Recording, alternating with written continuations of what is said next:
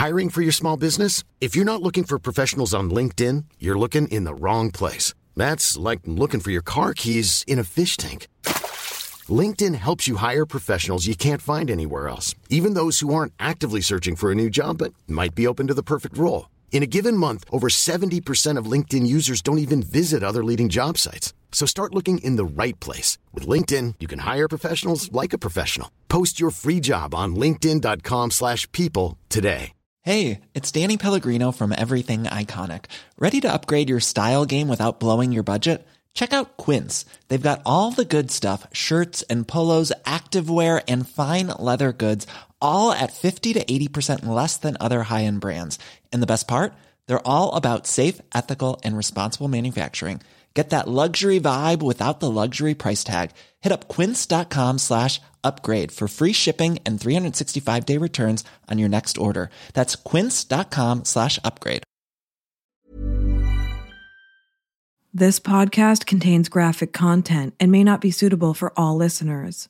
Listener discretion is strongly advised. True North True Crime is produced on the territories of the Coast Salish people.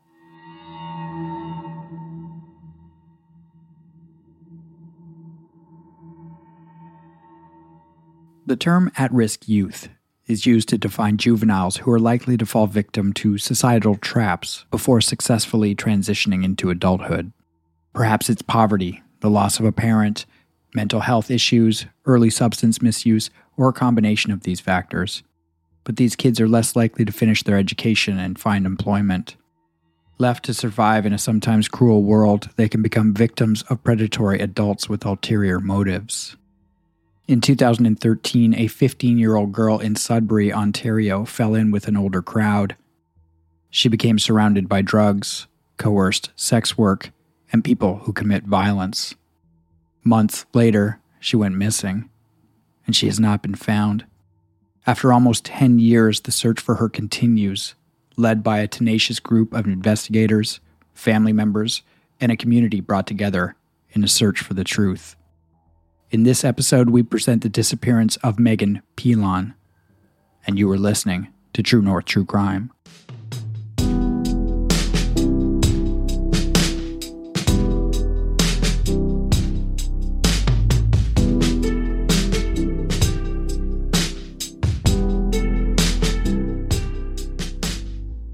Hello, everyone, and welcome back to True North True Crime. Thanks for joining us. If you're a longtime listener or new to the podcast, we're super glad to have you here, and thank you for supporting our podcast. True North True Crime is an independent Canadian podcast bringing awareness to cases of missing people as well as victims of violent crime. If you have a case for us that needs attention, please don't hesitate to reach out to us at truenorthtruecrime@gmail.com. And with that, let's get into tonight's episode.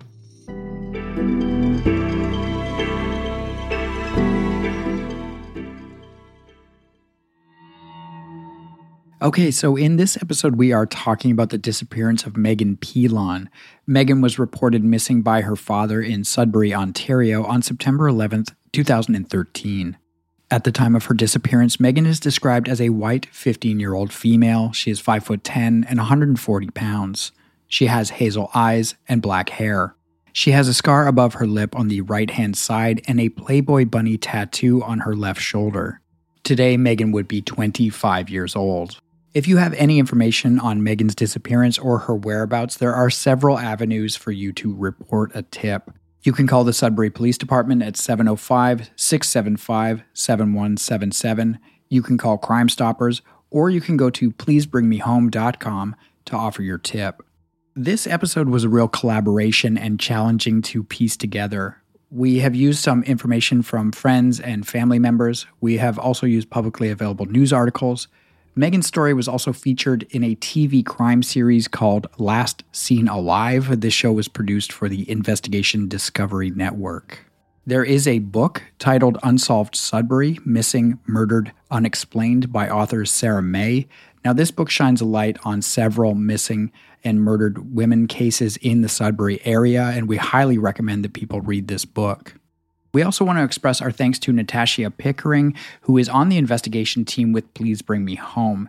Now, Natasha has been working on this case for about 8 years. Natasha, along with her investigation partner Julie Charette, have painstakingly uncovered invaluable information in this case. Please Bring Me Home officially took on this case in 2019, although Natasha had been working on it for several years previous. We have spoken about Please Bring Me Home many times on this podcast, and we've been lucky enough to work with several of their investigators on missing persons cases. They are an incredible organization that helps families of missing people to find their loved ones. We will link them on our social media and in the show notes so that you can familiarize yourself with the cases that they are currently covering. Now, about this episode, in this episode, there are people who provided information that wish to remain anonymous. There are several names that we will either be omitting or changing in this episode. Some of the people providing information were vulnerable youth at the time of Meagan's disappearance, so for safety reasons, we will be changing or removing those names. Now, as an additional content warning, this episode explores themes of drug use, mental health, and human trafficking. We are also speaking about the disappearance and possible death of a 15-year-old girl. Yes, and the human trafficking has sexual abuse elements to it as well. So this case takes place in Sudbury, Ontario, and the surrounding areas. Sudbury is officially known as the city of Greater Sudbury. It is northern Ontario's largest city with a population of about 170,000 residents. The economy of Sudbury relied heavily on mining and the mining service sector. Some estimates say that 80% of the labor force in Sudbury is connected to mining in some way. Sudbury has a reputation as a tough town and has sometimes ranked in the top third of Canada's most dangerous cities. Violence and violent crime has been steadily increasing in Sudbury, most of which has been tied to gangs, drugs, and sex trafficking. On the positive, Sudbury can be a great place to make a living, own a home, raise a family, and enjoy the outdoors. Meagan Rose Pilon was born on October 6, 1997. Her father's name is Mark Pilon and her mother's name was Christine Martel, although for a period of time Christine went by Alice Pilon. Christine came into the relationship with Mark with her own son named Justin, so Justin is Meagan's half-brother. As a child, Meagan was bubbly and full of energy. She was an incredibly chatty kid and was loved by her entire family. Mark worked as a cook at a Mr. Prime Rib restaurant, and he also struggled with chronic pain due to a workplace injury. Christine worked on and off as a cleaner. She had some traumatic experiences as a child and as a young woman that profoundly affected her as an adult. Unfortunately, Christine and Mark broke up for a period of time in the early 2000s. Christine was doing her best to manage her mental health challenges, and as a result of this, Christine was unable to get permanent housing. She was given a motel room in partnership with a local nonprofit. In 2004, the family was hit with the tragic news that Christine died suddenly. According to a news article shared with us, she was discovered deceased in that same motel room. This news was devastating, obviously, to the whole family, but it really impacted Meagan, who was only 7 years old at the time. Mark would do his best to continue on in the aftermath of his partner's death. The family, now led by Mark alone, moved to a 3-bedroom townhouse in a social housing complex in the Ryan Heights neighborhood. Although Justin was not Mark's biological son, Mark wanted to keep the family together the best he could, and things were good for a while. The neighborhood was safe, and both kids were going to school. However, Mark and Justin had some disagreements. This was just normal teen-type stuff. But eventually, as Justin got older, he decided to leave. And in 2010, when he was 17 years old, he moved out on his own. Mark then had to acquire new housing as the family was smaller. So this time it was a 2-bedroom in New Sudbury. The new home was located in a social housing complex, and I might get this wrong. It's called Place Hurtubise. So Place Hurtubise. And this was located at 1950 LaSalle Boulevard. This complex is made up of 106 townhomes spanning 20 blocks. Now, it was here that things began to change for Meagan. She was now a young teen. In 2012, she was 14 years old. Mark and Meagan shared a 2-bedroom together. In her room were celebrity posters of Justin Bieber, Selena Gomez, One Direction, typical teen-type stuff. But outside and at school, things were changing. Meagan was rebelling and struggling in school. One source close to Meagan shared about life in what they called the PH, or the Place Hertebise housing complex. She said that the kids in PH were all pretty tight. All of the kids in PH knew each other or of each other.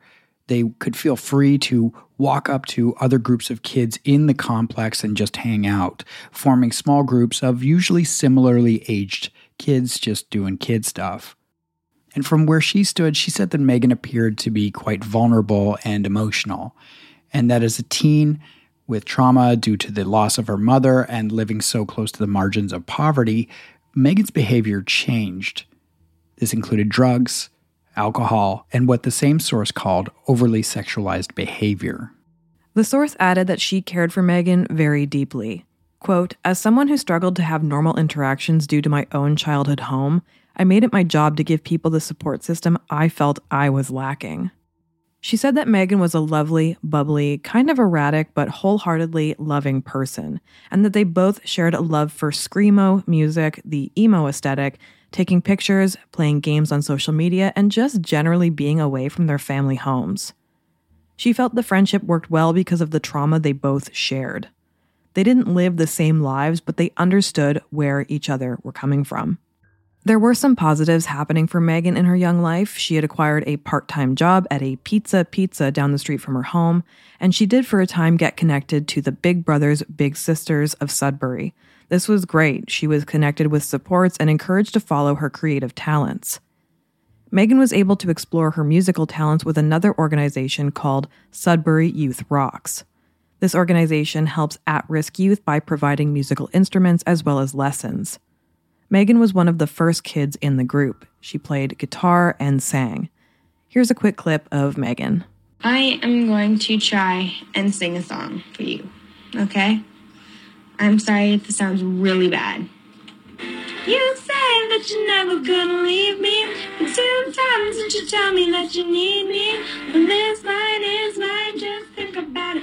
You don't know, you don't know, you don't know. Thank you, and yes, it was me, and I am sorry if I sucked, but yeah, thank you. So despite being connected to those services that are designed to keep kids safe, there was a group of older men and women ranging in age from their late teens to their 30s who seemed to hang out with the young teens in the neighborhood. Meagan had started hanging out with this crowd while she separated from her other friend group. It was also revealed that she had multiple social media accounts that had some suspicious followers, including older men that were connected to shady behavior. By all definitions, it would seem that Meagan was being groomed by an older group of people. A day came when Meagan told her father, Mark, that she had been the victim of a sexual assault. Mark and Meagan reported the assault. However, there were no charges laid in relation to this alleged crime. Getting the finer details of what was happening for Meagan during this time is challenging. Many of the people offer up information that is rooted in rumors and speculation. Many of these folks themselves, while well-intentioned, were struggling at the time in addiction, poverty, crime, and mental health struggles. Family members, including Mark and her brother Justin, say that Meagan had the outward appearances of substance use disorder, and along with the drug use, she may have been engaging in survival sex work. But there were other people in her life who actually say that things had not gotten that extreme. They say that, yeah, she was smoking some cannabis and she was drinking, and they also say that she was enrolled in school and really turning things around. She had even brought home a kitten named Bella, who she was taking care of. So in all of the fog of speculation and rumor, the only clarity is that Meagan was a vulnerable and at-risk teen, a 15-year-old girl who grew up with financial insecurity, a child who lost her mom in a tragic circumstance, who was then being raised by a single dad who had a physical disability and suffered from chronic pain. And for Mark, things were also deteriorating. Due to his back injury, which was attributed to a pinched nerve, he suffered from this chronic pain, and admittedly, that chronic pain led to deep depression. This limited his abilities both emotionally and physically as a dad. But some hope came for Mark in 2013. He was a candidate for a surgery that could potentially fix his pain. In early August of 2013, Mark was admitted to hospital for his back surgery. This would require him to stay at the hospital for quite a while. The healing at home post-surgery was also going to be quite extensive. During this time, Meagan was to stay with a relative. However, this was not necessarily happening as she would often stay with friends instead. Mark had a surgery and it was successful. In his recovery, though, he was basically bedridden at the hospital. He was relying on a walker to get around his hospital room to the bathroom. Mark recalls that Meagan was in good spirits when she came to see him. In total, she visited him 3 times. In early September, Mark had graduated from his bed to a wheelchair and was engaged in physical rehab at the hospital. We're now going to begin wading into the timeline of events leading up to Meagan's disappearance. Now, unfortunately, getting the timeline of Meagan's disappearance has been incredibly challenging. We know that our last sightings were in the first 11 days of September 2013. We know that Meagan visited Mark in the hospital for what would be her 3rd and final visit. A Sudbury newspaper said this was Wednesday, September 11th, which we believe is a mistake, and they are using the date she was reported missing, not her last sighting. Our sources say Friday, September 6th was the last sighting. And the book says September 3rd, so clearly this is a moving target, especially as the years go on. So on that September day, Meagan visited her dad at the hospital. Mark noticed that something was off about Meagan, and in his own words, she seemed out of it and possibly on pills. The visit was short. At the end of it, Meagan hugged her father and said, "I love you," before exiting the room. Mark states that after he left, he looked out the window of his hospital room and saw Meagan getting into a 2-door dark green muscle car that he had never seen before. However, this sighting has recently been disputed, as it would not have been possible for Mark, who was heavily sedated, to see the parking lot from his hospital bed where he was lying before she left. This car has not been located or connected to anyone in this case. Later that day, Meagan was seen at the Tim Hortons on Cedar Street. Now, this particular Tim Hortons was, at the time, a hotbed of illegal activity. Open drug use, drug selling, sex work, and assaults were common in and out of that coffee shop. Recently, it was revealed that Meagan visited her brother Justin at the Park Hotel. Now, the Park Hotel is sort of an SRO type of hotel, like single room occupancy hotel.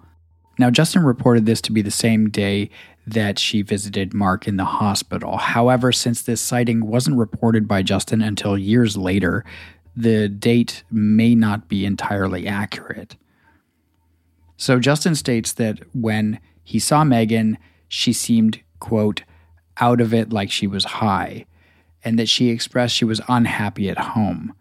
He said that they smoked a joint, and for the most part, things seemed fine. Again, it is important to note here that this sighting of Meagan by her brother was not mentioned until she had been missing for a few years. During the same time frame, apparently Meagan was also seen at a local swimming pool for a short period of time.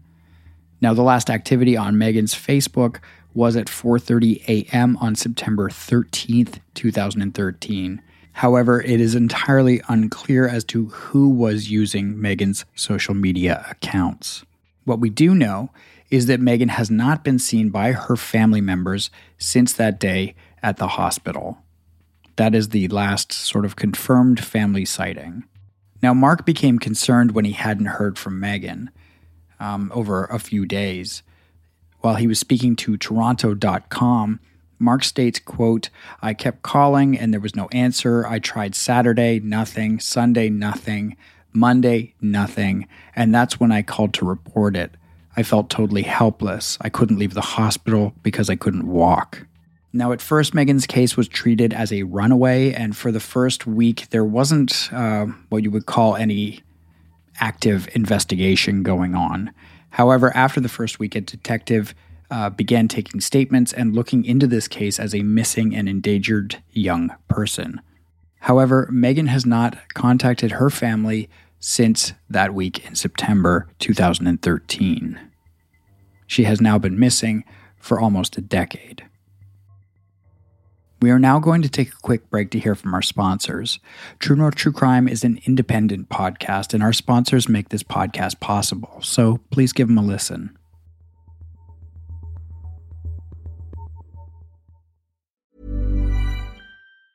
Even on a budget, quality is non-negotiable. That's why Quince is the place to score high-end essentials at 50 to 80% less than similar brands. Get your hands on buttery soft cashmere sweaters from just $60, Italian leather jackets, and so much more. And the best part about Quince, they exclusively partner with factories committed to safe, ethical, and responsible manufacturing. Elevate your style without the elevated price tag with Quince. Go to quince.com/upgrade for free shipping and 365-day returns. Here's a cool fact. A crocodile can't stick out its tongue. Another cool fact, you can get short-term health insurance for a month or just under a year in some states. United Healthcare short-term insurance plans are designed for people who are between jobs, coming off their parents' plan, or turning a side hustle into a full-time gig. Underwritten by Golden Rule Insurance Company, they offer flexible, budget-friendly coverage with access to a nationwide network of doctors and hospitals. Get more cool facts about United Healthcare short-term plans at uh1.com.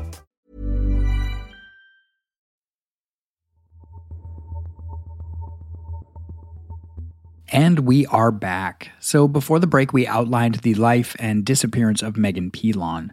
Meagan was a young teen who was dealing with some pretty adult-sized challenges in her life. She lost her mom at an early age and was raised by her father, who was struggling with chronic pain. Although there were some positive things happening in her life, Meagan began drifting towards a much older and more dangerous crowd by the time she was 15 years old. Rumors swirled after Meagan's disappearance, and none of them were good. In the days after Meagan went missing, Mark used a public access computer at the hospital to reach out for help on Facebook. He also asked someone to check on his home, fearing that Meagan was dead in one of the rooms. She was not there. Meagan's aunt realized the situation was not good and that Mark could not do this on his own. She helped to put up missing posters around Sudbury, and she even attended the notorious Tim Hortons to ask if anyone there had seen Meagan. While many people could offer rumors or opinion, no one was able to tell them concretely where Meagan went, with who, or where she was at that time.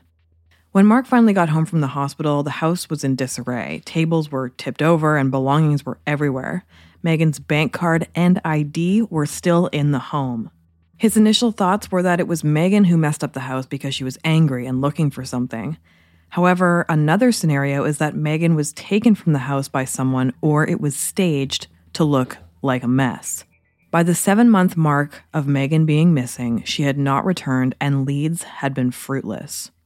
It was at this time that Meagan's case was featured on the Investigation Discovery Channel show Last Seen Alive. This episode follows Toronto-based investigator Tom Klatt. The show itself is quite over the top. It's a sensationalized true crime type show that brings an energy as if you are on the hunt along with Tom Klatt to solve the case. Mark and Meagan's aunt Ellen participated in the show. Being desperate to find Meagan, it is completely understandable that they would have wanted to take this chance to bring exposure to her case and possibly even solve her disappearance. During the investigation, Tom Klatt finds out that Meagan was soliciting sex work on the internet. She also had a profile on the dating site Plenty of Fish. Again, we need to clarify here that Meagan was just 15 years old. Klatt also hears a rumor that Meagan was hanging out with an older woman in her 20s named Wyona. We have read statements that Wyona was a bad influence on Meagan, that Wyona was secretive and did not interact with Meagan's other friends who were her own age, and that Meagan would have to sometimes leave quickly from different gatherings and stuff to, quote, do something with Wyona. Other people stated that Wyona was receiving part of Meagan's earnings for setting up dates with older men. This, as we all know, is called pimping. In Canada, this falls under Section 212.2 of the Criminal Code and is called living off the avails of prostitution of a person under 18. So Klatt finds out that Wyona moved to Serpent River after Meagan disappeared, and Klatt hunts her down and she appears on camera. She admits on camera that Meagan was a sex worker who had about 5 regular customers. Again, we need to say here that Meagan was just 15 years old. This is not something she could consent to. This is incredibly illegal for these men and anyone involved in grooming Meagan into this life. Adults can make whatever choices they want, but minors cannot. So it becomes clear in this television show that Wynonna is just a cog in a larger sex trafficking business. She leads Klaatu, a Sudbury businessman who paid Meagan for sex 5 or 6 times. That man later admits this on camera, but states that he doesn't know where Meagan is at that time. At the end of the episode, Meagan is not found. We should add here that the man's truck appears on camera, however, his face is blurred out of the episode. Wynonna's face is not blurred out of the episode. So in the years after the show aired, Mark expressed regret for taking part in the episode. He felt that it derailed the efforts to find Meagan by focusing entirely on the sex trade angle. In 2017, the Sudbury police stated that, quote, the thrust of the investigation after the episode of Last Seen Alive aired was in the direction of human trafficking, but we have no information from across Canada in any of our projects that involve human trafficking. Nor have we followed up on any tips that have proven fruitful that Meagan Pilon is being human trafficked. I do not promote that this is the reason that she is missing, end quote. Over the years, there have been many alleged sightings of Meagan, some in Espanola, West Nipissing, and other parts of Ontario. In an interview with Sarah May for her book, Justin, Meagan's brother, recalled hearing stories about his sister. In one story, a woman said that she lived with Meagan for 2 weeks in 2014. Now note that this would be 1 year after her family last saw her. Another story had sightings of Meagan between 2014 and 2015 in the company of 2 Ottawa pimps who traveled with her between Ottawa and Sudbury. Another story that has made the rounds multiple times is that Meagan ran away but did not survive. A witness states that in March of 2014, Meagan died of a drug overdose and that her body was disposed of in the Spanish River. The witness traded this story for immunity from prosecution. His story states that Meagan was at a drug house run by a pimp in a complex known as Rumble Terrace. This witness saw Meagan take a hit of fentanyl and then die. A group of men then took her out a stairwell and placed her in the river. This story about the overdose in Rumble Terrace seemed to be corroborated in 2020 when Linda Gillies, a former RCMP inspector and now the former director of the investigations at Please Bring Me Home, posted an update to their website. The post reads in part, I was anonymously given a copy of an alleged agreement concerning an alleged witness and the provincial attorney in which this young male made a deal for a lighter sentence by providing the names of those involved in the alleged overdose death of Meagan at Rumble Terrace. Meagan allegedly overdosed and the 6 males panicked, rolled her body in a shower curtain and put her in the back of a pickup truck. She was taken to Espanola and they either laid her on the riverbank or put her out on the ice. The police searched this area, underwater and on dry land, with no results yielded. The individual who provided the information left town and relocated to British Columbia, although he returned just over a year later. The post goes on, then this same individual involved in the drug overdose story called me and told me a male took Meagan out to Burwash Prison, raped and murdered her and buried her just off the old Highway 69 exit, which went into the prison. Apparently, this is not his first murder, quote, for the cause, which we believe is a reference to being gang-affiliated, and he likes to bury them out near the prison.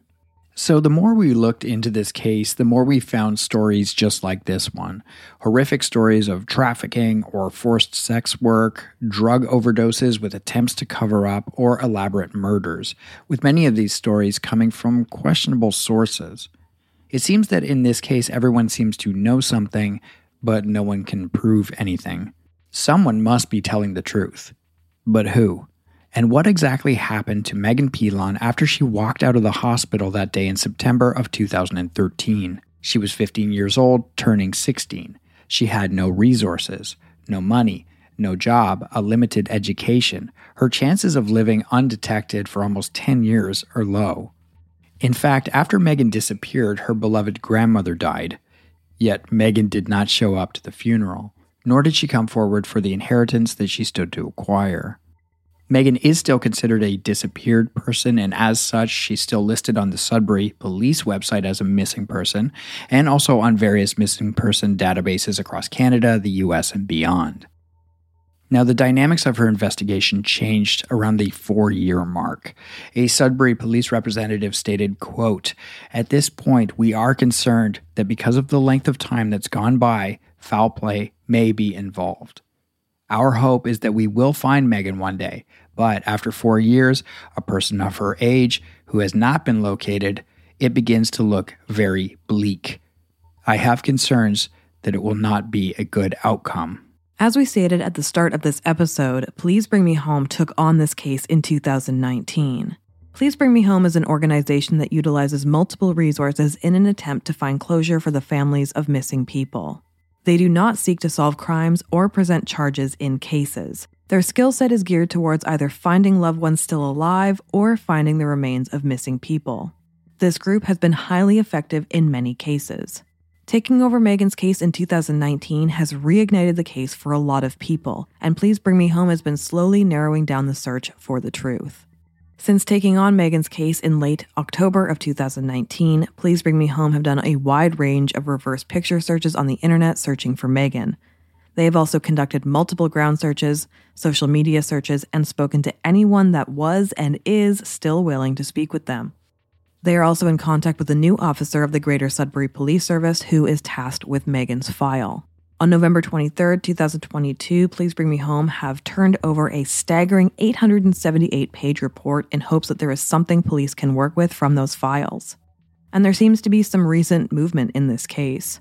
On March 30th, 2023, Julie Charette from Please Bring Me Home posted in Meagan's missing group on Facebook, and her post reads, "In light of some recent information received, which is starting to show a clearer picture and closer timeline, we are encouraging anyone that has heard anything about Meagan to please contact Please Bring Me Home. Please Bring Me Home has received numerous tips on this case, but now the gaps are being filled. What you may have heard could be the last tip to put all of the pieces together. Please contact Please Bring Me Home with anything you have heard about Meagan."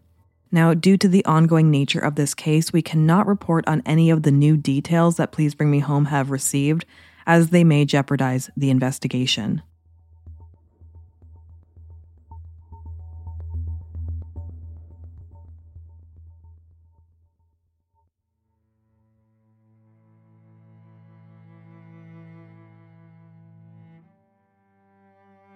Having a missing person in your family can have a profound effect. Many people process the loss differently. We've spoken a lot on this podcast about ambiguous loss, that feeling of a person being psychologically present but physically absent. The not knowing, the holding out of hope, the helplessness, the guilt has been incredibly difficult for Meagan's family. They've endured the recounting of horrific rumors, all the while holding out hope that Meagan will one day walk in the door or be found. The impact of Meagan's disappearance on her family has been felt generationally. Her grandmother passed away without knowing what happened to her beloved granddaughter. Her Aunt Ellen helped Mark in those early days searching the streets of Sudbury. She participated in the TV show and was exposed to the Sudbury underworld, which was far from the life that she lived. In later years, she used her computer skills to search and organize. She's recently had to step away from the investigation for health reasons. Her Aunt Carol continues to be an active leader in the search for Meagan. Carol collects and passes on leads to the investigators. Carol was very close to Meagan and wants closure and to eventually bring her niece home. This has taken a great toll on her and her family. We should add here that Carol was the first person to contact us when the podcast expressed interest in covering this case. Meagan's brother Justin still holds out hope that his sister will be found alive. He continues to live with the complex trauma of losing his mother and then his sister. As for Mark, his health has deteriorated in the last few years. After years of struggling to find his daughter, years of chronic pain, years of depression, sadly, Mark has been diagnosed with dementia. He is currently in a long-term care facility, decorated with some photos of his 15-year-old daughter, seemingly frozen in time. In recent years, Mark has shared that he believes that Meagan is deceased. He does not believe that she would have broken contact with her family for this long. We asked Please Bring Me Home how our listeners can help, and Natasha shared that our listeners should keep sharing Meagan's poster, to reach out to their anonymous tip line at 1-226-702 2728 or to submit a tip on their website at www.pleasebringmehome.com. There's also a Facebook group called Finding Meagan, Pilon of Sudbury, Ontario, and we encourage everyone to join that page. Currently, the group has about 1,100 members, and it would be amazing to see that grow. We will link the anonymous tip line, Please Bring Me Home's website, as well as the link to Meagan's Facebook page in our show notes. On September 11th, 2022, Please Bring Me Home organized the first annual Meagan Pilon Memorial Walk in Sudbury. The event in memory of Meagan, who was last seen in Sudbury on September 11th, 2013, is meant to raise awareness and remind people that Meagan is not forgotten. The group wants everyone to know that just because it has been 9 years, 10 years now, does not mean that people have stopped looking for her. In 2013, Meagan Pilon was just 15 years old when she became surrounded by people who looked to exploit her. She was young and vulnerable, and she was groomed by a group of older people who introduced her to a world that took her away from her family. In the first week of September 2013, she visited with her father at the hospital. She told him that she loved him, and then she left. She has not been seen since. While this case may feel cold, there are many people working behind the scenes to find the truth of what happened to Meagan. At the time of her disappearance, Meagan is described as a 15-year-old female. She is 5 foot 10 inches tall, 140 pounds. She has hazel eyes and black hair. She has a scar above her right lip and a Playboy bunny tattoo on her left shoulder. Meagan was 15 when she went missing. She would be about 25 years old today. If you were a part of the same scene as Meagan in Sudbury in 2013, or you have information in this case that you have not spoken about, we ask that you come forward. Meagan deserves to be found, and her family deserves answers and closure. And if needed, justice needs to be served. There are several avenues for you to report a tip. You can call the Sudbury Police Department at 705-675-7171. You can call Crime Stoppers, or as we stated, you can go to pleasebringmehome.com to offer your tip. We would like to thank Natasha and Julie from Please Bring Me Home for helping us with this episode. Again, we encourage you to read the book Unsolved Sudbury, Missing, Murdered, Unexplained by author Sarah May. And lastly, we'd really like to thank Carol for trusting us with her family's story. As always, we want to thank you, the listener, and supporters of True North True Crime for joining us for this episode. We will be back soon with a new episode, so until then, stay safe, everyone. Stay safe.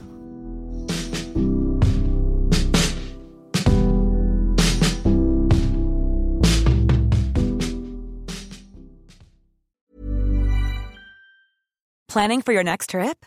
Elevate your travel style with Quince. Quince has all the jet-setting essentials you'll want for your next getaway, like European linen, premium luggage options, buttery soft Italian leather bags, and so much more. And is all priced at 50 to 80% less than similar brands. Plus, Quince only works with factories that use safe and ethical manufacturing practices.